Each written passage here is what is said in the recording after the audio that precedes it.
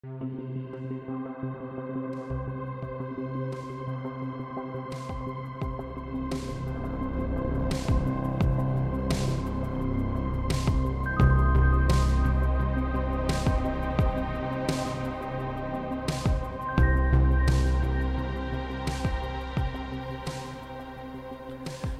to the Expositors Collective podcast. I'm your host, Mike Neglia. And on this episode, I have a new co-host. Clay Worrell wasn't able to make it into the studio for this interview, so Jimmy Robeson took the assistant position. And so Jimmy and we got to speak to somebody who is, for me personally, one of my heroes, one of the greatest men that I know, a man by the name of Danny Ramos. He has been teaching and preaching and pastoring for 30 years. In fact, I say this in the interview, but I came to Christ while under his care in youth ministry in a church called Calvary Chapel, Fallbrook, about 17 or 18 years ago. So my esteem for this man is unrivaled. And so I was really glad that he agreed to come on the podcast and let me interview him. He's not a boastful man. It took a little bit of coaxing to get him in front of the microphone, but I'm really glad that I did. You can listen in as Jimmy and I talk to him or ask him questions about, the power of the Holy Spirit in our preparation and in our preaching. Preaching and teaching as an extension of our pastoral care for the congregation. And then also, the most important part of this is just finding your own voice. Danny is really honest and candid about how important it was that he just learned to just be himself in the pulpit. Love Jesus, love the Bible, love the people. So I hope you enjoy this.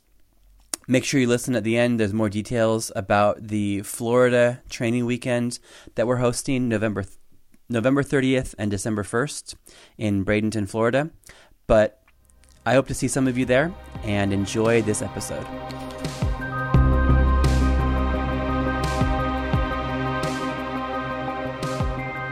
All right, welcome to the Expositors Collective podcast. I have the honor of sitting with my old youth pastor, Danny Ramos, and co-hosting today is my old Bible college roommate, Jimmy Robeson. What's up? Hey, Michael. Good to see you. Yeah, I'm really excited. Like, every episode has been people that I like, but I think there's something really special about this. Yes. So thanks, guys, for coming along. Oh, I'm honored. Jimmy, you excited? I'm very excited. Representing Spring 314. Yeah, 314. That was the room that we shared back in Bible college like 16 years ago. 16 years ago, and it's we're still friends. Never would I imagine that I'd be able to do this podcast with you. Yes, it's awesome. And Danny was the youth pastor at Calvary Chapel, Fallbrook, which was the church that my parents made me go to, the youth group that they made me go to after I got suspended from high school for the second time, I think. Wow. And was like on the edge of being expelled. And my parents wanted me to make some Christian friends to be a good positive influence.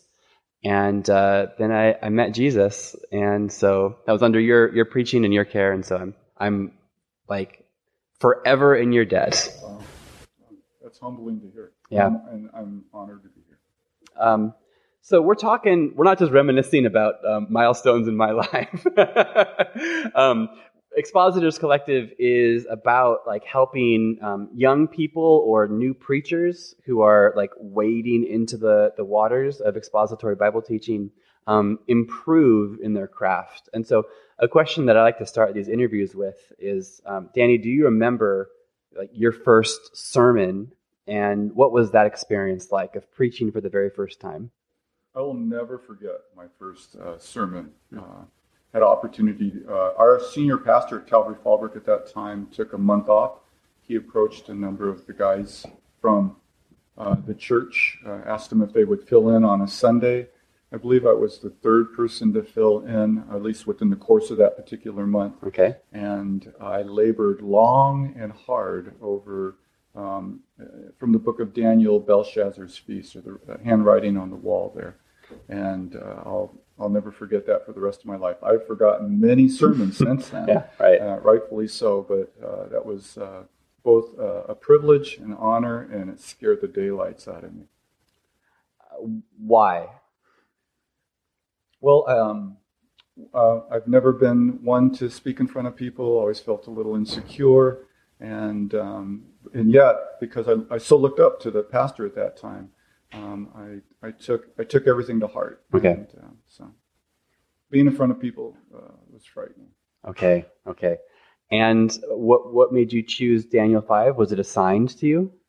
No, I prayed. Prayed over it. That's probably more of a, yeah, that's a good idea, right? Probably more of a New Testament guy, gospel guy. But I just remember praying about it and going back and forth through my big, thick Bible at the time, monstrous thing that it was, great volume, and landed on the story. I've always probably enjoyed the narrative, the story, and drawing truths from that than any other form of teaching. Okay. And I guess the next question is, how did it go? It went great. I will never forget that it was the first time, I believe, that my father, who came to church, particularly cool. To hear me. That's probably one of the reasons, apart from my pastor thinking enough of me to ask me to teach, but that my dad was there, and I had a sense that he was very proud of me for being able to do that. Wow. Most people, when I ask about their first sermon, they say that it was terrible and that that it was just this disaster. But your first one, you were happy with it. I prepared like my life depended upon it. Really? It's a long portion of Scripture. I probably wouldn't advise anybody just starting out to start out. But for me, stories can be condensed and personalized. And I as a person really appreciate history. And so then so much of the Bible is history. And so it just kind of was in my wheelhouse, so to speak. It was like right up my alley. And were you a pastor at this time, or were you a volunteer, or where were you in your journey of? I was newly converted. I came to know Christ at 22. I was probably, not much older than that, 23, 24. And so I was at the most a volunteer. Yeah. Okay, wow. And so you preached it, and it's you were happy with how it turned out. But so you're older than 23 now, aren't you? Yeah, a little bit. And you probably haven't been preaching every week since then, but would you say most weeks?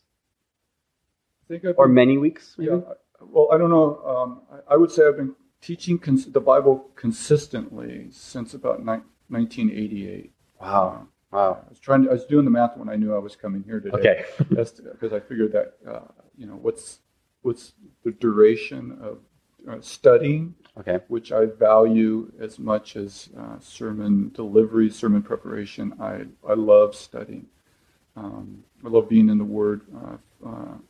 I teach regularly at our church on Sunday night and fill in from time to time for our pastor. So studying is something it becomes natural to me. I enjoy it. Well, I do want to circle back to that Sure. in a little bit, because I do know you to be like a serious student, and you read a lot, and sometimes when people get older, they can kind of coast a bit. And I know that you're really unsatisfied. There's always more to know. There's always a new insight to gain, and I really applaud that. I think that's a really commendable thing. I'd love to hear about your sermon prep routine.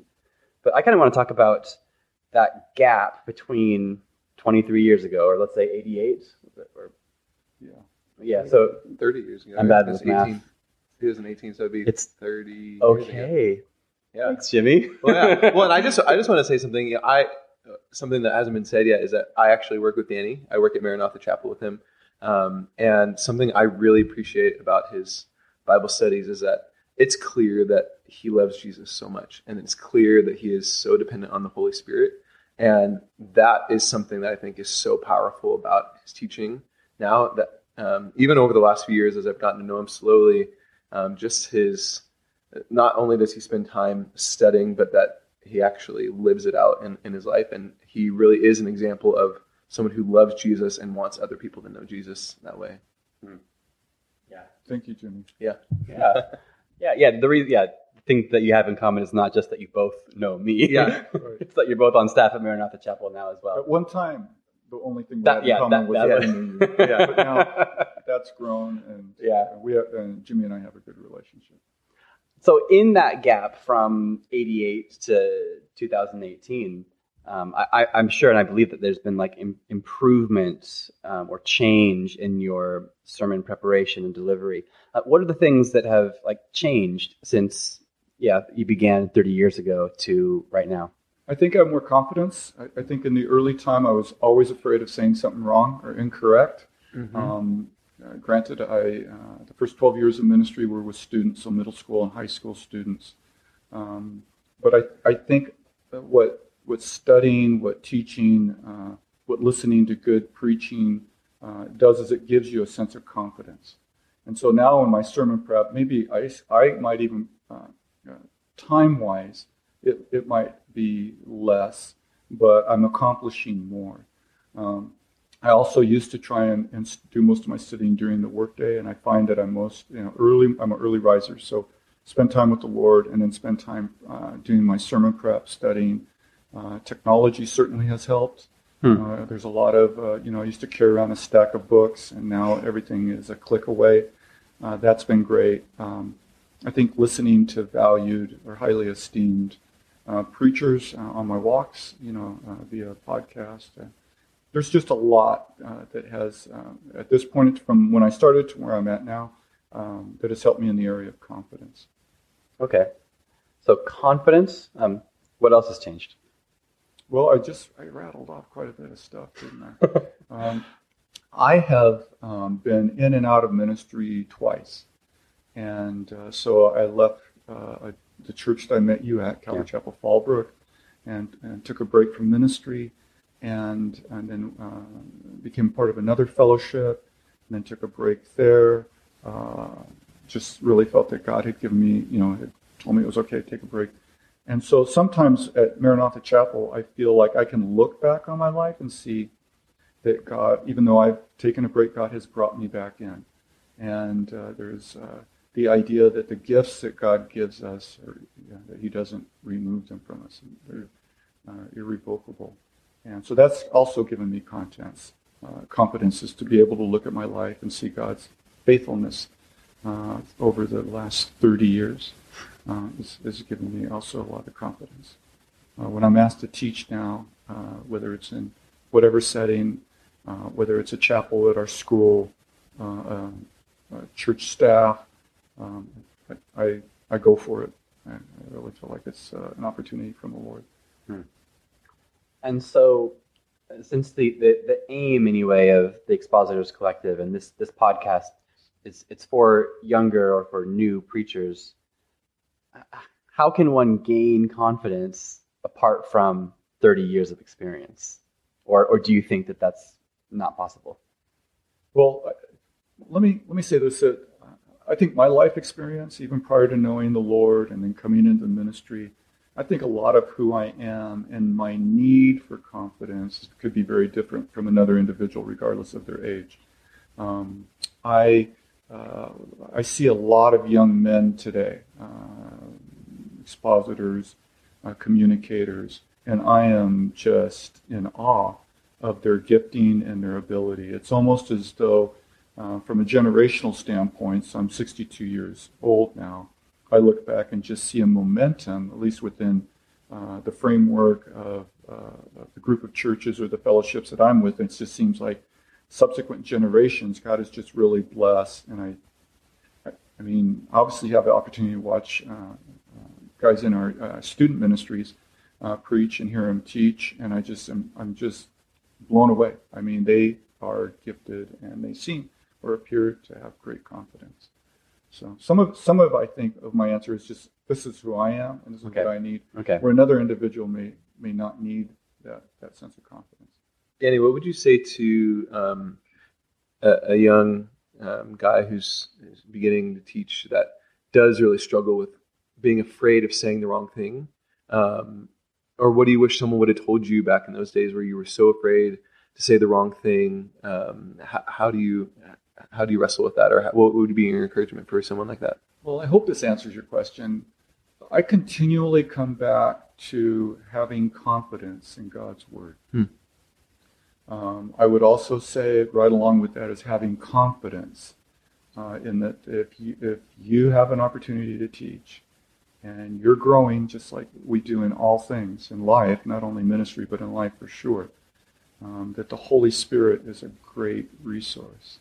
Amen. His empowering really speaks to all of my insecurities and some of the things I would view as maybe being a bit of an obstacle. So we must have authority or confidence in the authority of God's Word, and we must also have confidence in the presence and the work of the Holy Spirit in our lives personally. I would hope that a young person could sit down and deal with that to some extent. It's part of my journey, for sure. It's a part of my journey. Okay, so circling back to what I promised. Keep circling back. Well, yeah, now going back to what we were touching on at the beginning. So I know that you teach Sunday nights, right? And then sometimes you teach on the main weekend services at Maranatha as well. Yeah, is that right? Yeah, I have that opportunity.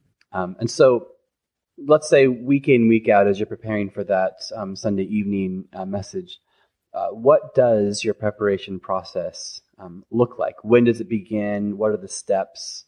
Kind of take us along the journey to prepare the Sunday night sermon. I think for me, I don't know if this is true about other guys, but it's where my mind is, what I'm thinking about. Right now I'm currently teaching through the book of Galatians. We just finished up chapter 3 this past Sunday, so even last week I was starting to look at chapter 4 just to get a sense as to where we're going. I like to, when I'm done with Sunday night, say, hey, next week, we're going to be in chapter 4. We're going to do the first 4 verses. Paul's going to continue to talk about the purpose and the intent, the role of the law, Abrahamic covenant, and then the role of Paul, God's promise to Abraham, and Abraham's example of believing God and it being credited to him as righteousness. So I'm always thinking about what's up next. Doesn't necessarily mean I have opportunity to sit down and study the text. So then Monday morning I will, after my devotional time, right before I go out for a morning walk, I'll spend some time just breaking down the text. I'll copy and paste into a Microsoft Word document, and I have a series of questions I just start asking about that text. And then on my walk, I can listen to anything. It could be praise and worship music. It could be a podcast of just any, what's up next. Or I could listen to that teaching. I don't like to listen to the teaching early on by somebody. I'd rather probably later in the process, later in the week. Okay. But I do start asking the questions in sermon preparation. And what are those questions? Well, it's a series of questions that are framed by the people that I know will be there on Sunday night. And so I have a core group of people who are typically there because I pray for them after service. This is Sunday morning, right? The night before, I've stayed after service with them and have prayed with them. And so a lot of times what they're going through is helping to shape the application of the text. Wow. Yeah. Wow. So it keeps your finger on the pulse, so to speak, of who you're going to be speaking to the next weekend. So I guess you're not going to give us those specific questions, but is it something along the lines of, what does, Christopher need to hear from this passage? What does Susie need at this moment? Is that kind of along the lines of what you're... That really does shape. I mean, and with all due respect, the text tells you what to teach. Right. As you get into word studies, as you get into your thinking through, obviously, in Galatians in particularly, Paul is so logical. He's answering questions I believe that the Galatians were asking, or if they weren't asking, they should have been asking. Yeah, right.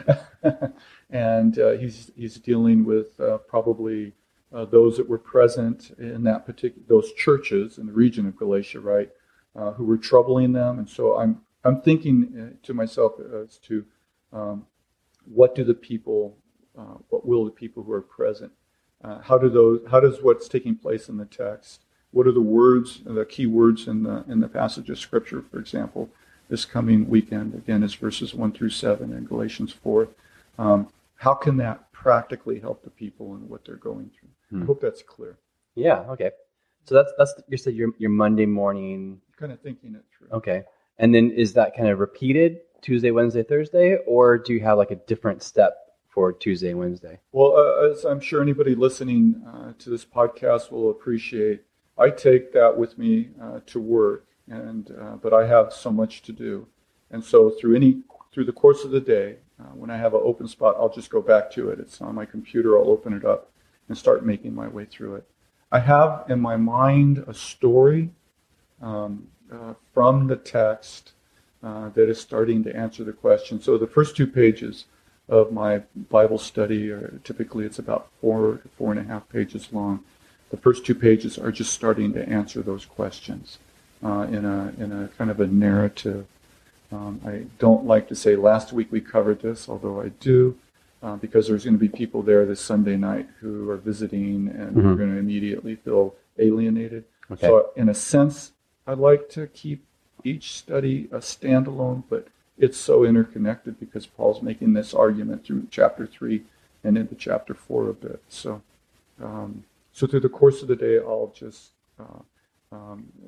begin to develop in my mind where we're going with what questions we're going to be answering, and then just begin to explain the text. It's a very, very simple approach. Okay.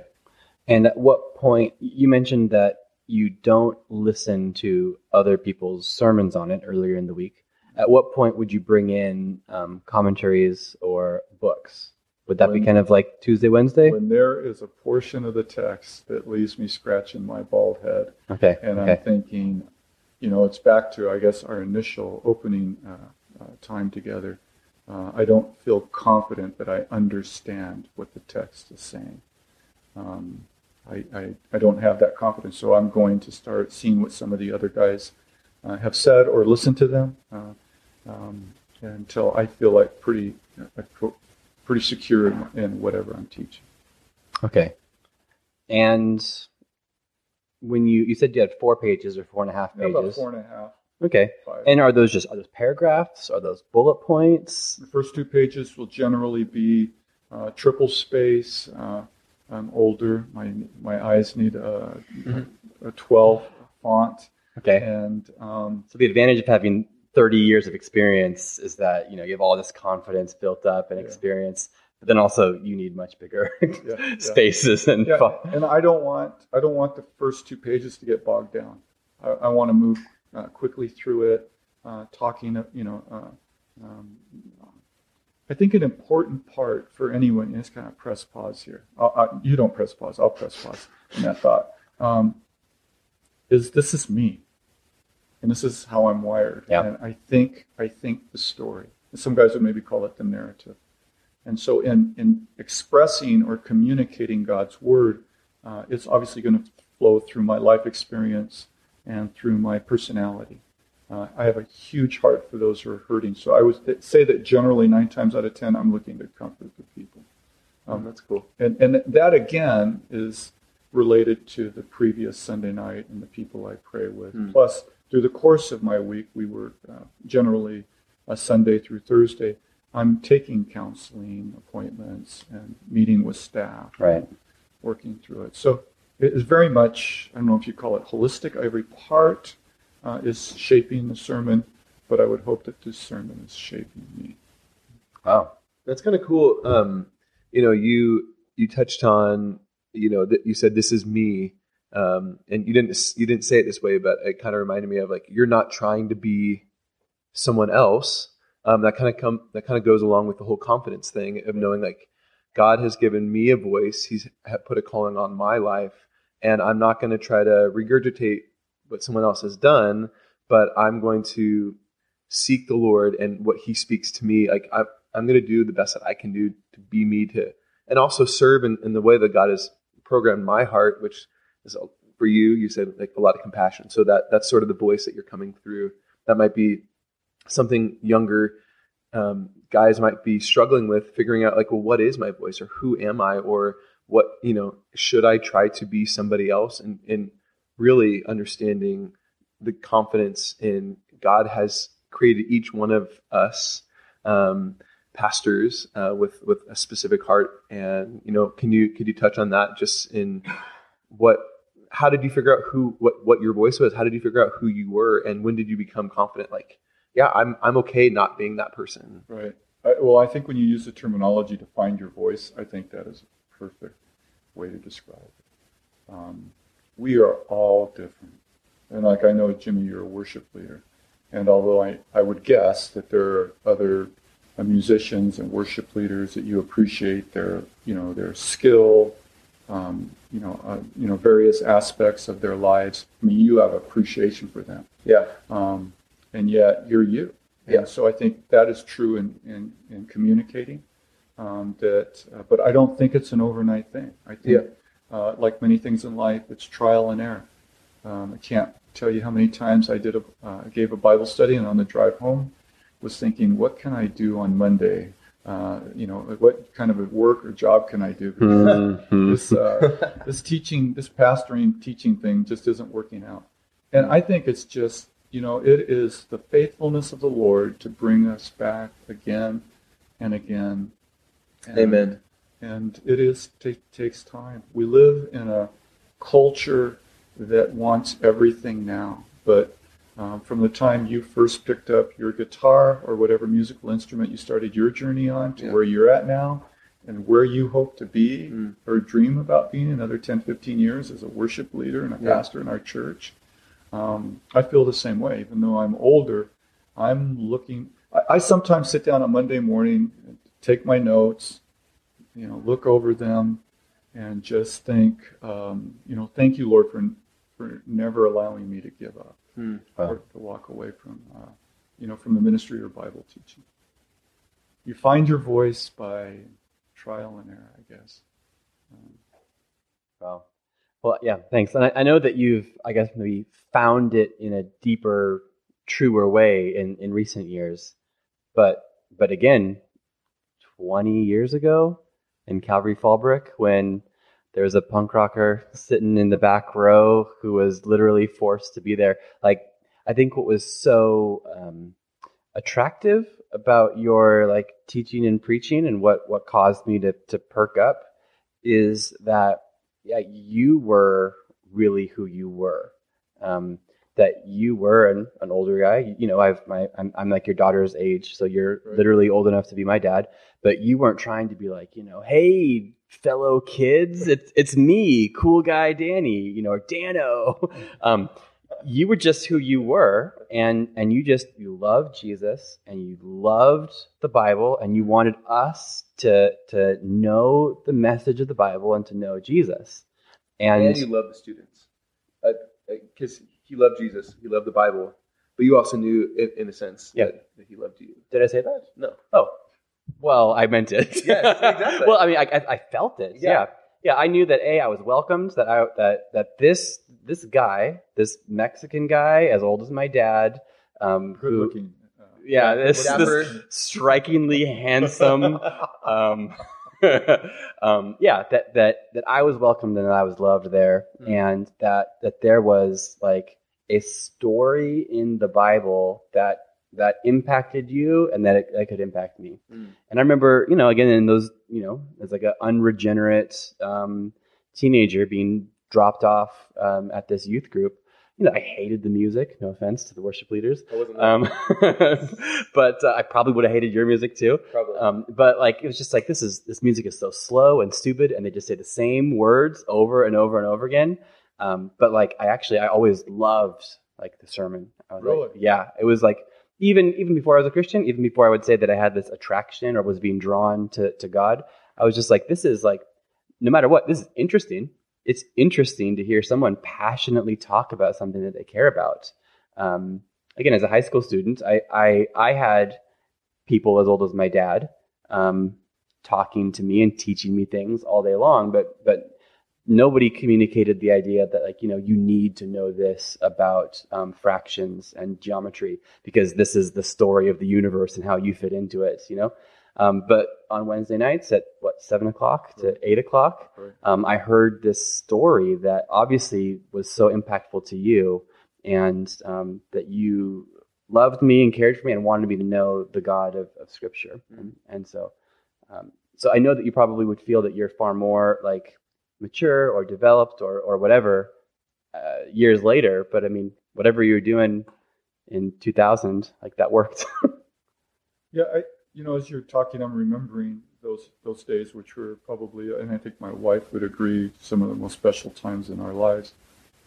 As I think back on that time, obviously, who I am now. I mean, it was still developing, but I remember you use the word passion. I felt a real passion for God's Word, even though I was limited at that time in my, understanding of theology and doctrine and, the Word of God and living it, because obviously we live it. We have life experiences. We have these great mountaintop experiences. We also have, tragedy come into our lives, and so that, I think, all of that shapes us. But I really had a sense at that time, I remember this above everything else. We had amazing students, but of just a real dependence upon the Holy Spirit. And my personality, I think, maybe even changes a little bit when I'm teaching or preaching. It does, yeah. Because just if there isn't, I think the only word I could really use to capture what I'm trying to say is that when we teach God's Word, whoever you are, with whatever your educational background, when we teach God's Word, there's a prophetic aspect to it, where the Spirit will take our words and use them to pierce the hearts of the people. And so it is our voice, but it's God's Word, it's our life experience. Yeah. A little bit of all of the above, for sure. Danny, you'd mentioned a few minutes ago that there were sometimes you drive home and kind of say, I wish I could find another job, or I'm throwing in the towel, and you're glad you didn't. But could you touch on, what were some of the mistakes or things that you, like, that looking back, you're like, oh, that was something I had to learn from my own experience, but I could have learned it from somebody else? Or is there anything that you could look back on in your journey of teaching and, give an encouragement, like, here's some, tricks and tips, or here's some ideas of things not to do? Or Well, I remember several years ago I went to a teaching preaching workshop, and I thought, well, it's a little late in the game, but I want to encourage some of the other guys on our team to go. It'd be nice for them to see me there. Yeah, and so I went with our guys, and it was more like, well, we'll have a shared experience, we'll have lunch together, and we'll talk about their preaching and teaching. There were some of the young pastors from our ministry, and I believe that it was when one of the presenters was talking about his story and how he, I think by nature, is a storyteller, and he had this crisis of trying to preach like all these different pastors and preachers who are wonderful, phenomenal. If I said their names, most people would know them. And how he finally found his voice. I know I'm doubling back on that. It's so I exhale. It's so as though I just said, just be yourself. Yeah. Wow. Just be yourself. You are probably the hardest person on you than anybody that's sitting in your congregation. That God is for you, the Holy Spirit's for you. Amen. Your people are for you. So be yourself. Work really hard at studying. Work really hard at applying God's Word to your life personally. Make sure you're with your people, and I'm fully confident that God will bless your ministry. That's good. Yeah. Well, that's fantastic, and that's a fantastic note to end this on. Again, I've learned from you so much over the years. I remember back you had a small young men's discipleship group that was started off small and then ended up smaller. I have that gift, by the Yeah. And it ended with just me and Alex meeting with you once a week, going through the book of James. And so thank you for that unglamorous ministry of being with the people. That's one example that I benefited from. It's been great to be learning from you for the past 15 or 20 years. And so I'm so thankful that you are on this podcast, and hopefully others can learn from you as well. Thank you for having me, Mike. I usually end by asking for your Instagram details or Twitter, but I have a feeling you're shaking your head. Okay. So if you want to connect with Danny Ramos, just go to the Sunday night service at Maranatha Chapel. That's right. Meet him in person. That's right. Let him pray Even for you. better. Yeah. Thanks for having me. It was a great honor. Cool. Thanks so much. Bye.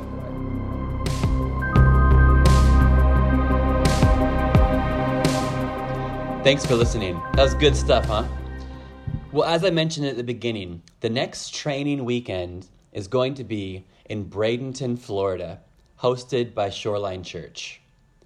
I'll be there, Pete Nelson will be there, David Guzik and Brian Robeson will be there, and we'll be hosted by the wise, kind, strategic, anointed Pilgrim Benham. And I would love for you to join us. It'll be Friday, November 30th, and Saturday, December 1st. If you are 18 to 34 and interested in growing as a teacher or a preacher of God's Word, please consider joining us. Please visit expositorscollective.com to find out more details and registration for the upcoming training weekend in Bradenton, Florida. I'd love to see you there.